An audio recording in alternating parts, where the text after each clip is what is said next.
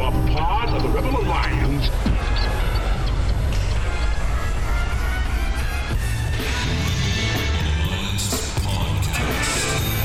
The idea of this podcast is simple: discipleship. We want to bring the gospel message about how to interact with your coworkers, your culture, your friends, everyone around you in a biblical way, which is, in essence, discipleship. What did Jesus do when he came to this earth? He took the devil's stuff. The Bible actually teaches that the world is becoming increasingly covered with the knowledge of the glory of God. That should change everything in the mind of a Christian. Instead of thinking about all the ways society is failing, we should think about all the ways society must be, as Psalm 110:1 tells us, put underneath the feet of Jesus in victory. The Rebel Alliance Podcast. We would be honored if you would join us. Welcome back to another episode of the Rebel Alliance Media Podcast. We are back in Garage Mahal. Happy to be with you once again. It is, as always, Pooty and P-Nate. And we are happy that you are on board, joining the rebellion, listening to the Rebel Alliance Podcast. We're so happy that you are with us. You are part of the Rebel Alliance. I've always thought the Vader clip right there. So good, eh? So good. Yeah. So good. Except not the traitor part. But I guess we technically would be traitors to like mainstream thought, I guess. Yes. So we kind of fit, I guess. I don't know. That's the whole point of rebels. We are rebelling against the status quo. We are rebelling against see what I did man, there? the establishment. We're raging against the man. I love it. Darn the man. You've drug up my libertarian leanings. So bunch of nuts over here. Anyways, we are proud members of the Berean Media Network, along with our brothers, the Front Pew, the Layman's Cup, and the Two Thieves, who sometimes come out on Thursdays, sometimes Fridays. Sometimes. You can follow the Berean Media Network on Facebook. Please do so. Yeah. Share, like, and please invite your friends to the network. The more people we can get on that page, the more we can get the gospel message out through all the platforms and all the people we reach with each of these podcasts. And the truth is that you as a listener, you might not have time to follow 4 different podcasts, but we all kind of hit a different niche. And everybody will find their thing. But a lot of different listeners from the different podcasts, as well as the people on the different podcasts, kind of congregate there at the group page. And there's some great conversations that go on. There's some funny stuff. And there's just so we would encourage you to come and chat, whether you follow one of us, 2 of us, 3 of us, or all 4 of us. Just come on there and chat with us. It's a good Christian group full of good gospel content and a lot of good clean laughs. Yeah, exactly. You don't have to follow you don't have to listen to all 4 every week. You just, we hope you do. You have to listen to the Rebels, and then you can choose one of the other 3. Yeah. And that's fine. Yeah. I agree. I would recommend the Layman. No, it's it's basically, really, I was going to, it's basically, Rebels are the required reading and the rest are on the suggested reading list. How's that? On the syllabus, it says Rebels. Yeah. And then the other ones are if you want to get further into your course. Yeah. If you want to get more out of supplemental. this course. The two thieves would be if you really want to impress the professor. Yeah. You're going to quote the two thieves. The layman, it would be if you want to not want to miss out on the conversation. And then the front pew is just if you want to please your pastor. Well, if you want to know where to eat. Yeah, good point. Ah, boy, we are proud members of the Berean Media Network. So we're going to jump into some Rebel news for the week. And anything happened this week that you want to either get off your chest or anything you want to talk about there, Pooty? Yeah, I realize there's a number of our listeners who are not living in Canada right now. But Southwestern Ontario, probably since Christmas Eve, has been just destroyed with snow. Yeah. And I have nowhere left to put it. I have nowhere to put it. I live on a corner lot, and I'm about to rant for a little minute because maybe I am a bit of a whiner about snow. I don't mind shoveling it. I'm kind of meticulous. I like it all. Your driveway generally looks pretty pristine. I do it twice a day. I'm better at shoveling my driveway than I'm at cutting my grass. Is that where you listen to so many podcasts? Do you know what? I do listen to so many podcasts. Yeah. That's where I first found some of them. But I'm very diligent about shoveling my driveway. But where I'm going with this is that this week I haven't been able to keep up. Not because of so much snow, but because of the evil snowplow drivers. Yeah. They are everywhere, and they're destroying my world, Nate. I went out, like, I'm not short, but I'm not tall. You know, I'm about 5'10", maybe 5'9", I don't know, whatever's average. That's what I am. That's whatever average is. I'm very that. So anyway, I went out and it was 11 o'clock at night. I was about to shovel my driveway. The plow came by. That's the worst. Which is the worst. And it was like, you know, where it's just starting to get a little more mild. So the snow has become that heavy, wet snow. And so I knew it was going to be a nightmare, but I'm fine with it because I actually enjoy doing it. But I went out and I am not even joking. It was up to my waist and it was like 3 feet thick up to my waist and it had frozen. So it was like that wet snow frozen together. I couldn't even, and so it was like if I chunked it out and I was able to with the shovel, it was all one big brick.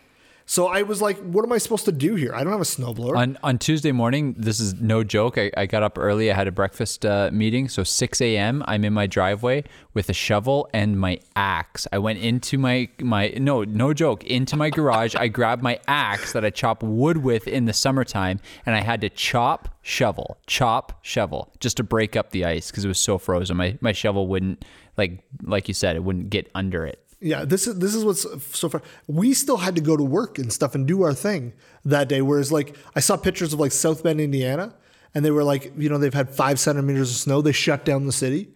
And I'm just like, how is this? Like we get those kind of dustings in the summertime. Get out of here. Yeah. I brought 5 centimeters of snow in off my boot.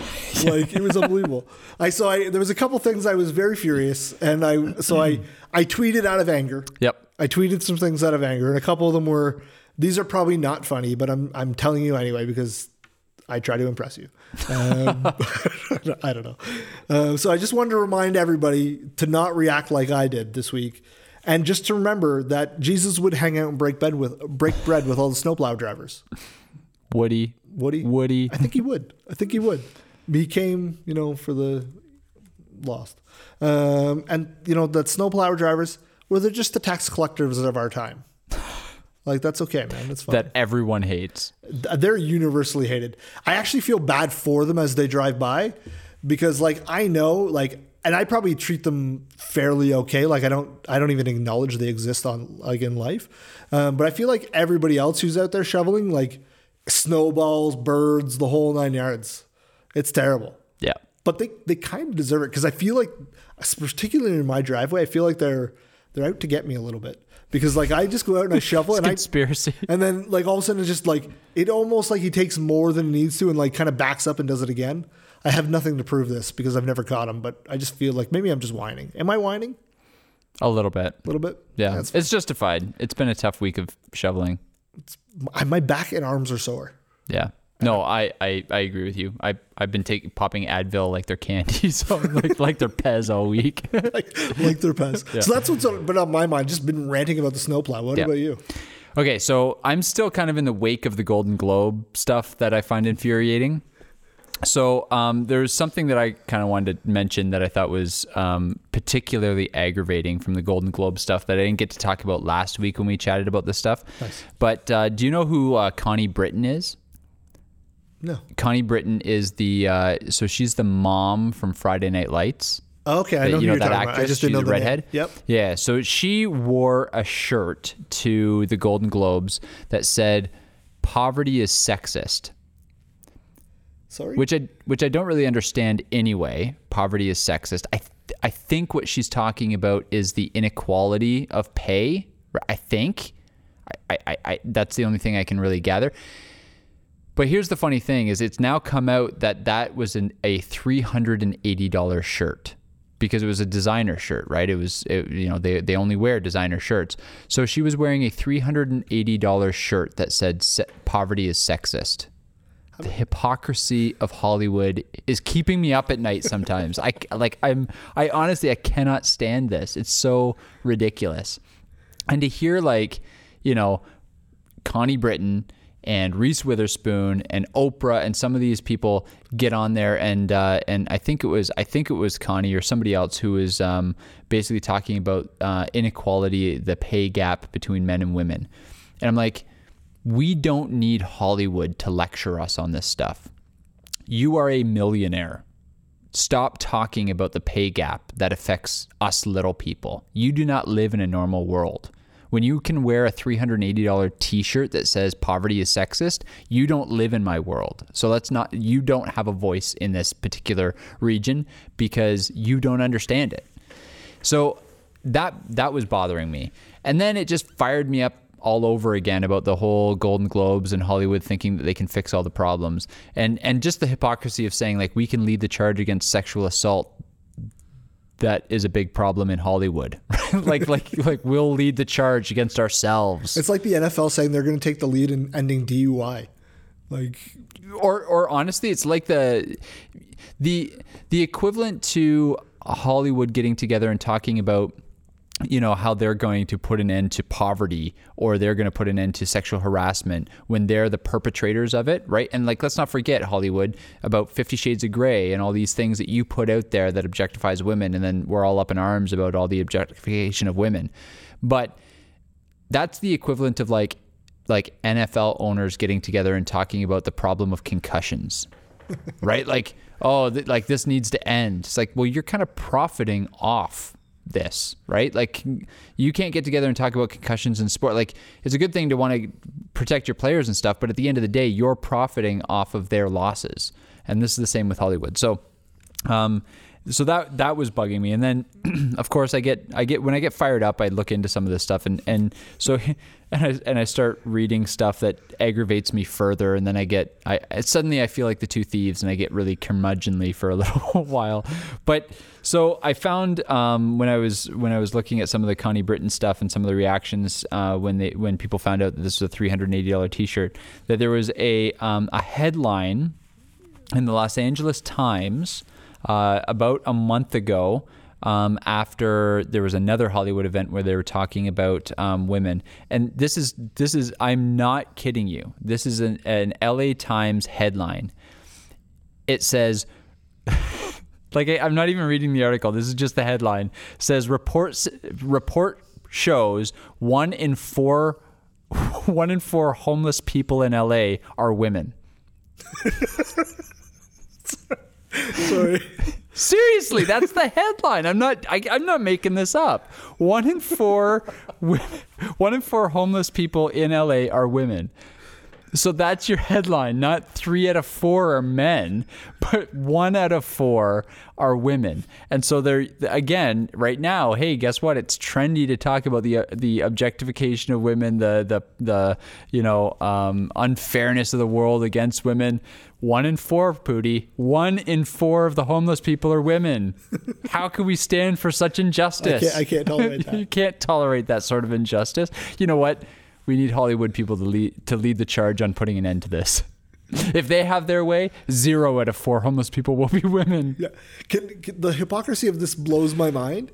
Not only a $380 shirt, which probably buys 75 Happy Meals, so you could feed with that one T-shirt 75 people a meal. That's right. Unbelievable. But Hollywood is probably the only people group on earth, if you collectively pooled their resources, who could just end all of those problems. Yeah. Oprah could fund. If we put, honestly, so here's a stat for you. If we put a 3% tax, right? All the actors and actresses, by the way, they're pretty much all Democrats, so they love taxing people.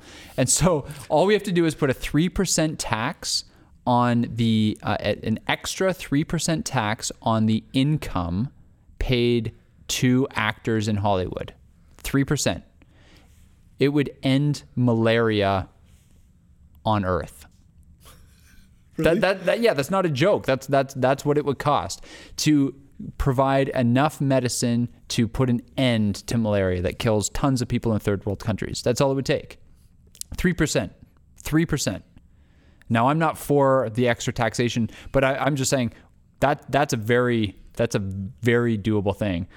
That can happen tomorrow. Yeah. But it won't happen because they're just hypocrites. Yeah. And we have to be a little careful. There are some celebrities who are doing good things in the world. Yeah. I don't know. I don't know how much he's doing, but Bono seems to be doing a ton for people in Africa and AIDS. Yeah, I know Denzel Washington, Albert Pujols is a ball player. I know there's lots of people who are doing good stuff. There's tons of people doing good stuff. My point is that as a group of people, you can't profess one thing and then your actions live a different way. This is what we talk about all the time in church, all the time in culture. You can't proclaim one thing and then live a lifestyle that completely contradicts what you say your truth is. Yep. And as we learned last week, people proclaiming what their truth is, well, it's time to put your truth in action. To the test. Because if your truth doesn't have action, it's dead. Yeah. So let's see it, Hollywood. Calling you out again. Yep. And end hunger. Yeah. End hunger, and we will never talk badly about you again. Yeah. End it. Yeah. So that's that. That's kind of what's on what was on my mind. And then let's just be honest. For anybody who follows Donald Trump, we had another fantastic week of tweets that just make you laugh. Like when you go to Twitter. So, there's this big book came out, talking about Trump's stability, this by Michael Wolff, something of fire. Anyway, it talks about, the incompetence of Trump, essentially. So he talks about how Trump is not very smart and not very mentally stable. So what does a smart and mentally stable person do to respond to that? He takes to Twitter and he calls himself a stable genius. Like, that's a real tweet. The president of the United States goes on Twitter and calls himself a stable genius. It scares me a little bit that the president of the United States, the leader of the free world, so to speak, has time to be on Twitter. I know. Has time to concern himself with what, for lack of a better term, the peasants are saying. Like, it blows my mind that this is a thing. Well, I'm convinced somebody else is doing all the work and he's just the just mouthpiece. tweeting. Well, what I find hilarious, did you see the one, this is going back a couple weeks, so we're a bit behind on commenting on it, but did you see the one where it talked about how he was referencing, the nuke button, right? The Kim Jong-un said something about how he has a nuke button on his desk. And so Trump goes on Twitter and says, I also have a button on my desk, and my button is much bigger. And it works better, like something like that, and it works. And I'm just like, are you serious? So now the president's jumping on Twitter and like arguing about the size of his button. Like, is this real life? And the problem is, this is real life. Oh boy, it blows my mind. It blows my mind too. I think it's time we take a break, because if we don't take a break, Nate needs to go cool down. You might melt down. Yeah. I can confess this is bad radio, but I can confess I can see steam rising from your forehead right now, my friend. Yeah. So let's take a break. Today we're going to be talking about the rapture. After our conversation last week, we had a few questions coming out about the rapture, and so we're going to take some time to talk about that. But first, let's take a break. That's not going to calm you down at all. No, but let's take a break anyway.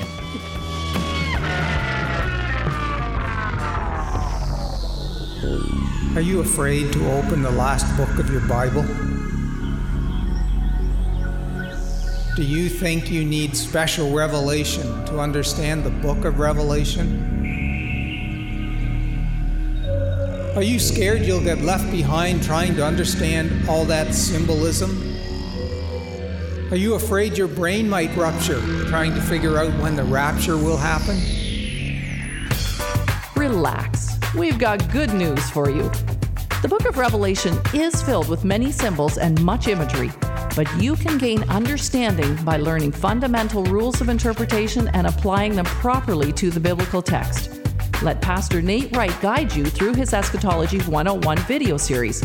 Check it out at rebelalliancemedia.com/eschatology. That's Eschatology 101 with Nate Wright at rebelalliancemedia.com/eschatology.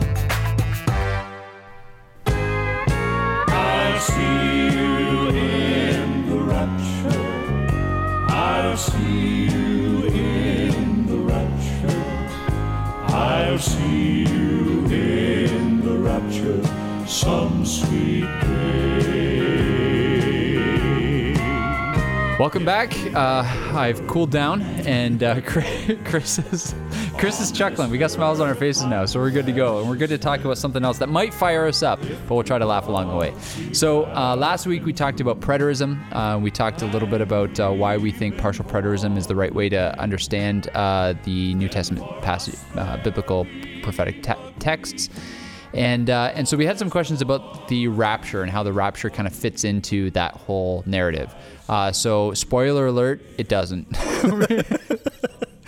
We don't believe in a rapture. Yeah. Shut down. We don't believe in a rapture. So if what we mean by, for maybe our listeners are really great and orthodox and have a good understanding of scripture, and they're like, what is he talking about? But for most of us who live in North American Christianity, the rapture refers to a time in history when Christians believe Jesus is going to snatch away his church. So Christians will go to heaven prior to their death, and right before or right in the middle of the tribulation. These are generally referred to as pre-tribulation rapture or mid-tribulation rapture, or you can talk about post-tribulation rapture. But the idea here is there's some point in history when Jesus pulls his people, Christians, off the planet, and the end times begin or continue, and God once again turns his attention from the church back to Israel. So the whole idea of a rapture comes from, first of all, a faulty distinction between the church and Israel, right? So they believe that the Old Testament deals with God and Israel, the New Testament deals with God and the church, and God's going to turn his attention back to Israel. What that fails to understand is that the church has always been Israel, and Israel has always been the church. God has always only had one people. Ephesians chapter 2 makes this absolutely clear, that there was once two men, but Jesus Christ, with his work, has torn down the dividing wall of hostility and created one new man out of the two, both Jew and Gentile. So it's... the Bible makes it absolutely clear. The book of James is dedicated to, he says, it's written to the 12 tribes of Israel. Well, is that not for Christians? No, we know the book of James is for Christians because Israel is the church and the church is Israel. And so I would just say that that's where the faultiness starts. But this idea that God is going to rapture his church before things start going badly on the earth. Yeah, where'd that come from? Well, so this should be the first warning sign, is that for a long time, 2,850 years in church history, 1,850 years of church history, nobody had ever believed this before. And then what happened between around 1830 around 1830, it started to, basically it came out of the Plymouth Brethren, and it came out of a charismatic meeting. There was a guy named Darby who he was either the pastor there or he was a pastor who was at this meeting, and there was this teenage girl who kind of got a vision from God, extra biblical vision from God, about God rapturing the church, taking the church off the earth before the earth was about to get really bad. And that's kind of the history of where this sprung up. So prior to 1830, there's just no evidence from any church pastors, teachers, scholars who are teaching anything about a rapture, and then it kind of arises in 1830. So that should be our first warning sign, is that the history of God's people, we've not believed this for hundreds and hundreds and hundreds of years. That should be our first warning sign. And then the second problem with the rapture is that there's actually no explicit text that teaches it. Even if you talk to people who believe wholeheartedly in a rapture, they would acknowledge there's not a specific text that teaches about it. It's implied in Scripture. That should be a second warning sign. If it's something that's so important as to have a whole generation of Christians removed from the earth, there should be an explicit text that teaches it. Yeah, so there has to be some verses that people who believe in a rapture cling to, right? So a couple of those verses, Matthew 24, 1 Thessalonians 4, those are the verses. We're going to go there now. So if you can open up your Bibles, Matthew 24, let's start in verse 37. Matthew 24, verse 37. Let's just read it, and then plain reading of it, what does it sound like? We'll break that down. And so we're going to kind of make fun of just all cards on the table. We're going to kind of make fun of the interpretation, but I want you to understand why we're making fun of it. So the point is that as we read these texts, we're going to tell you what the plain reading of it is. And so then you are left with, how did people who believe in a rapture get this out of that text? And the truth is, you have to believe in a rapture prior to and go back to the Bible and reread it. You have to place your belief of a rapture on top of the scripture in order to get it out of here. So that's what happened in 1830s. This girl gets a vision, Darby runs with it, and a whole group of the Plymouth Brethren begin to push this view. So they go back to the scriptures and start to impose their belief onto it. But it all arose from an extra biblical charismatic vision. That should be a warning sign. Exactly. We're not making fun of you for believing it, because you were probably just taught it. Right. You know what I mean? We're just making fun of the fact that this is even taught. Yeah. So yeah, Matthew 24, go for it. Starting, where'd you say, verse 36? Yeah, well, why don't we start in 37? 37, sure. For as were the days of Noah, so will be the coming of the Son of Man. For as in those days before the flood, they were eating and drinking, marrying and giving in marriage, until the day when Noah entered the ark. And then they were unaware until the flood came and swept them all away. So will be the coming of the Son of Man. Then 2 men will be in the field, one will be taken away, and one left. 2 women will be grinding at the mill, one will be taken, and one left. Just to pause there for a second. So for those of you who have ever heard of or read about or read the books, the Left Behind series, this is where they get that. This is where that phrase "left behind" is taken. You notice 2 men will be working in the field, one gets taken, one gets left. 2 women will be grinding at the mill, one will be taken, one will be left. The Newsboys wrote a whole song saying, wish we'd all been ready. And they talk about not wanting to be left behind. That's where this phrase comes from, this verse. Yeah, so, but the problem is we have to back. Keep going. I'm just letting people know this is where that phrase came from. Oh, no problems.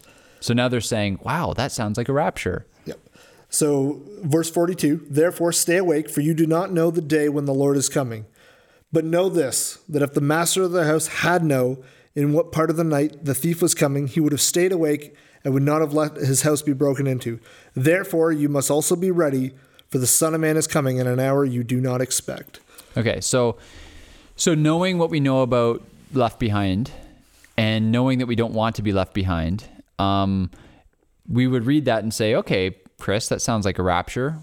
And you would say, well, no, because right. when you read plainly, if you just read those verses, and this is, like you said earlier, this is one of the big texts that hinges this whole theological idea, for lack of a better term, on is the idea of being left behind. Well, it references what that's like right in the beginning. It says in the days of Noah.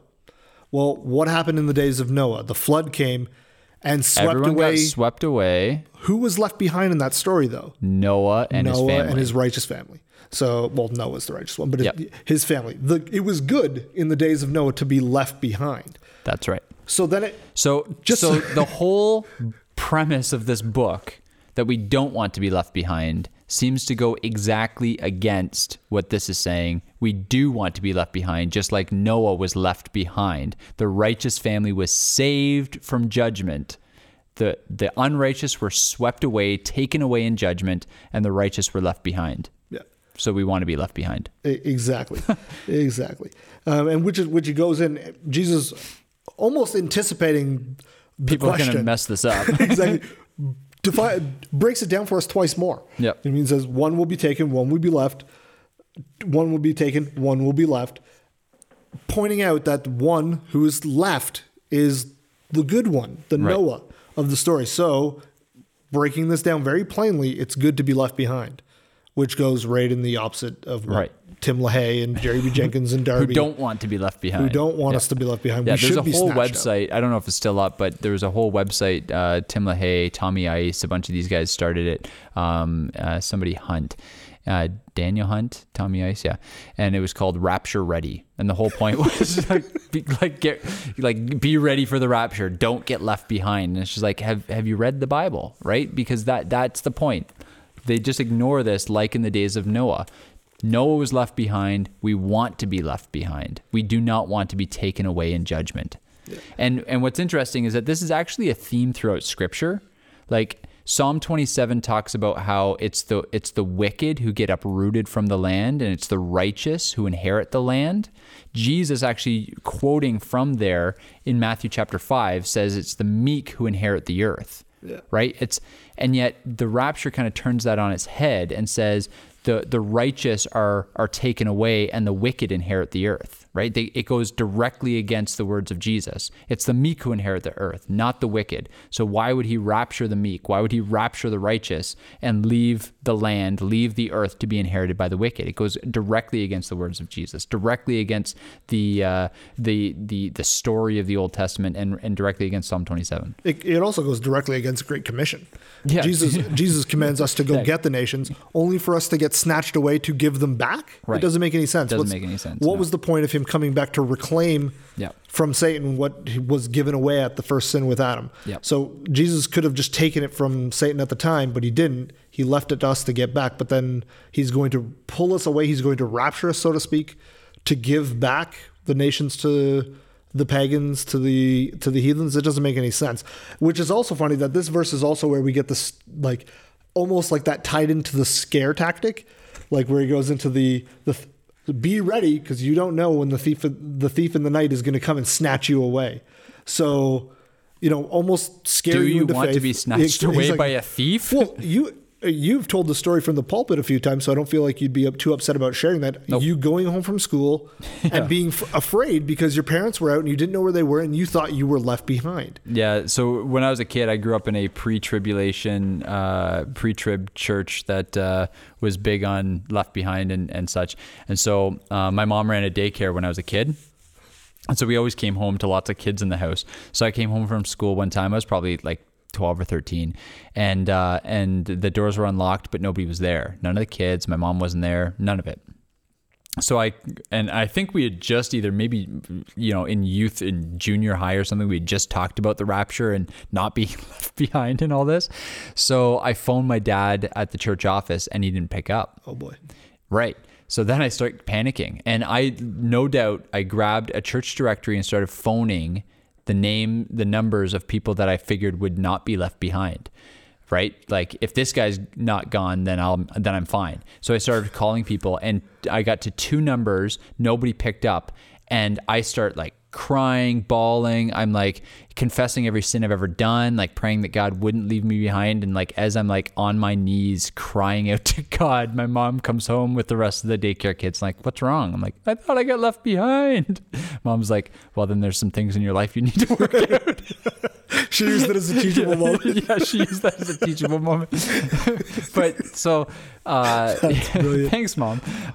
But God uses it. But not to go too off topic here, my favorite part of that story, because I've heard you tell that before, my favorite part of that story is that you mentally, as a 12-year-old boy, you were like, these people are definitely Christians. Yeah. Not sure about all these other people. Like, I can't even think of who they would have been, but it would have been funny to like go back and see who in the church directory I skipped over to get to the really righteous people.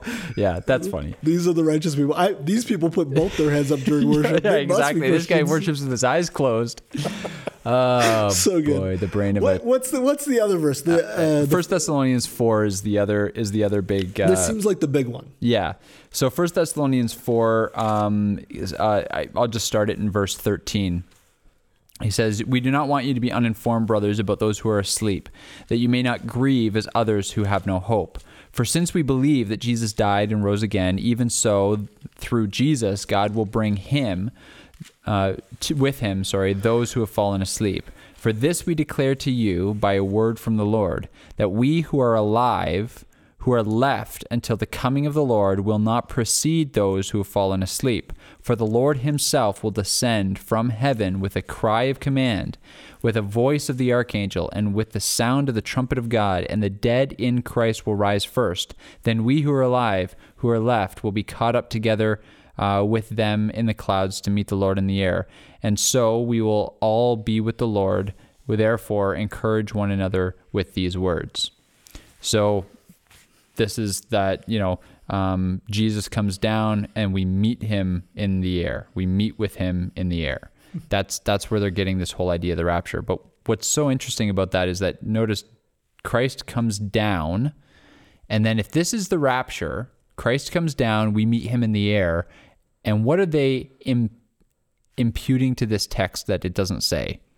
And then Christ changes direction and goes back up with all of us because we're going to heaven, right? That's the rapture. If this is the rapture, then Jesus then changes direction in midair, mind you. That's a Seinfeld reference. Yeah. The loogie switches directions midair. Yeah. So Christ switches directions and heads back up after meeting us in the clouds, which, I mean, who am I to say, why do you have to come down and meet us, Jesus? We'll just meet you up there, just bring us up to you. But the point is that that's not what this passage is about. This is about when Christ comes back. This is about, the end of the age. 1 Corinthians 15 talks about Christ coming down to deal with the last enemy, death himself personally. That's what this is. This is the second coming. This is not the rapture. Yeah, he's talking about people who are who are asleep in Christ, which the Bible references those people who are in Christ but have passed away before he's come back. Right. He's not talking about all the saints on earth being caught up to him. Right. I think we both agree that when Christ does come back, everybody will be brought to him. All nations will be, though. Everyone. Yeah. So absolutely. Amen. I just think that's funny that's the verse. It's also just always has struck me that the word rapture never shows up in Scripture at all. Yeah, it's where they're getting that from is from the Greek word in that text, caught up together. That's what the term rapture means, caught up together. That's where they're getting that from. So that's where they pull that from. But it's the other text that they sometimes use is in 1 Corinthians, which, I mean, we have all kinds of thoughts on 1 Corinthians and why most people in the church don't understand it. But it talks about how we're raised, and it talks about those who are raised. It's Christ, the first fruits, and then those who are asleep. And so the idea here is that Christ is the first fruits. It's not Christ, then the first fruits, and then those of us who are asleep. It's Christ, the first fruits. So that's just another small one for anybody who might go there as well. But the big one that I think is definitely worth talking about is John 17, right? This is at the end of the day, what's so wrong with believing in a rapture? I think what's so wrong with it is that Jesus very specifically, very directly told us not to hope to get raptured. Do you have it there? Yeah, I have it.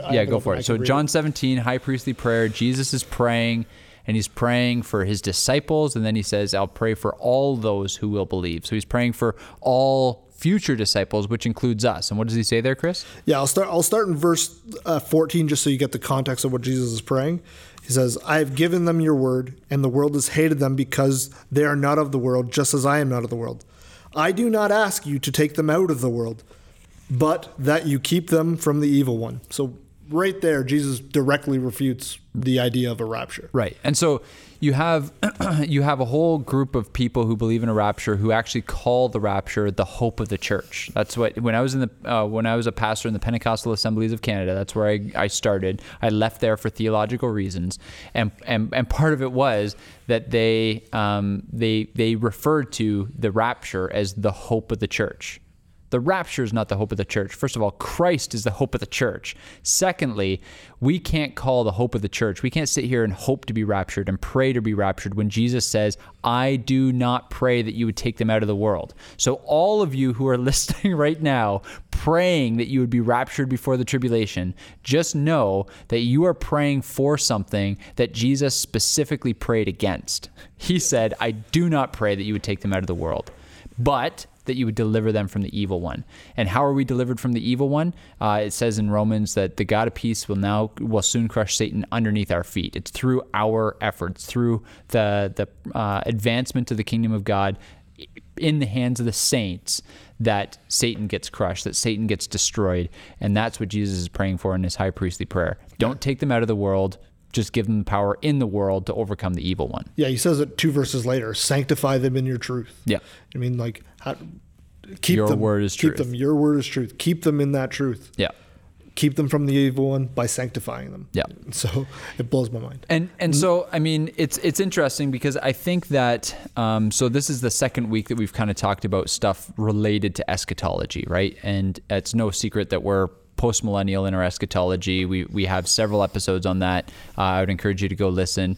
If you want to study eschatology, actually our friends in the Berean Media Network, the Two Thieves, did a fantastic little mini series on eschatology. They brought in guests who taught through both the premillennial, the amillennial, and the postmillennial perspectives, and they did a great job on kind of teaching each view fairly and all that kind of stuff. But I think one of the things that I've been thinking about, just because I'm preaching in the book of Acts right now, is there's this line in Acts chapter 1. It happens right after the ascension, and this is, I think, part of maybe the application here. So when we talk about whether it's preterism that we talked about last week or the rapture, there are a lot of Christians who spend a lot of time on this. It's interesting that, we're not talking about best-selling Christian books. We're talking about New York Times bestsellers. Left Behind, Late Great Planet Earth. Like, this is like, when does Christian literature ever top the charts? When it's talking about eschatology. And so you get a whole group of people who are so eschatology crazed, and they're looking for blood moons, and they're looking for signs of the rapture, and they're reading the headlines in Jerusalem because they think it's indicating that the end is near. And it's so interesting at the ascension in the book of Acts. Jesus goes up into the clouds. It says, when Jesus had said all these things, and while they were looking on, talking about the disciples, he was lifted up, and a cloud took him out of their sight. While they were gazing into heaven as he went, behold, two men stood in white robes beside them and said, "Men of Galilee, why do you stand looking into heaven?" And then they go on to say, Jesus who was taken up into heaven will come in the same way. But I feel like that's the church sometimes right now. There's a good picture of the church. And I feel like, if God could send his messengers, his angels, to us to say something specific, it would be like, why are you looking up into heaven? Why are you sitting there wanting to be raptured? Why are you, what is it that's in you that makes you want to be taken off this earth that still needs to be healed? That still needs to be put under the feet of Jesus in victory. There are still non-Christians. There are still people who are not bowing the knee to Christ. And yet we are sitting around praying to be taken away. We're sitting around praying to escape the tribulation. If there is, and I don't believe there is, if there is a 7-year tribulation period that's in the future of the history of the world, I don't subscribe to that eschatology. But if there is, why as Christians do we want to escape that so bad when we know in the midst of turmoil is when the gospel grows the most? What sense does it make to remove his witnesses from the world at a time when his witnesses are most needed? It's just silly to me. And so when we look around and we make comments about how the world is getting worse and worse, the way Christians respond to a world that's getting worse and worse is to repent and begin to lead the charge and turning the world right side up again. And so we don't get the luxury of saying this place is a mess. Jesus, pull the chute, get us out of here. Because Jesus prayed, I do not pray that you take them out of the world, because he recognized that the church is the hope of the world, because Christ is the hope of the world, and we are his ambassadors. So it's not just a theological topic that we want you to be correct on. This has massive, massive practical implications for how Christians live their lives. Men and women of God, don't stand looking up into heaven. Don't stand with your finger on the pulse of all the news that's going on in Jerusalem right now. Get to the work of expanding your kingdom. And that's exactly what the disciples do after being chastised by these angels. Go get to work. Absolutely. And that's why we challenge this doctrine so much, because the temptation with this is to put your hope, like you said, into something that's false. Looking to something other than Christ for the hope and the salvation of this world, which isn't good. It's an idol. Right. And so let's stop doing that so we can get, like you just said, to work. Yeah. Amen. All right. Well, thanks so much for joining us. Once again, thanks for joining the rebellion. There are lots of ways that you can help us out. Subscribe to us on iTunes or your favorite podcast catcher. We're on all of them. Find us on Facebook, find us on Twitter, find us on Instagram. Follow all those platforms. And if you are a regular listener, you can help us expand by just introducing us to some of your friends, some of your church mates, some of the people on your Facebook page. Just share our content. Invite your friends to like our content. That's the way that you can join the rebellion and help us continue to spread the good news of the gospel of the kingdom to a culture that desperately needs it. Till next time, thanks, Rebels. Cheers. Peace.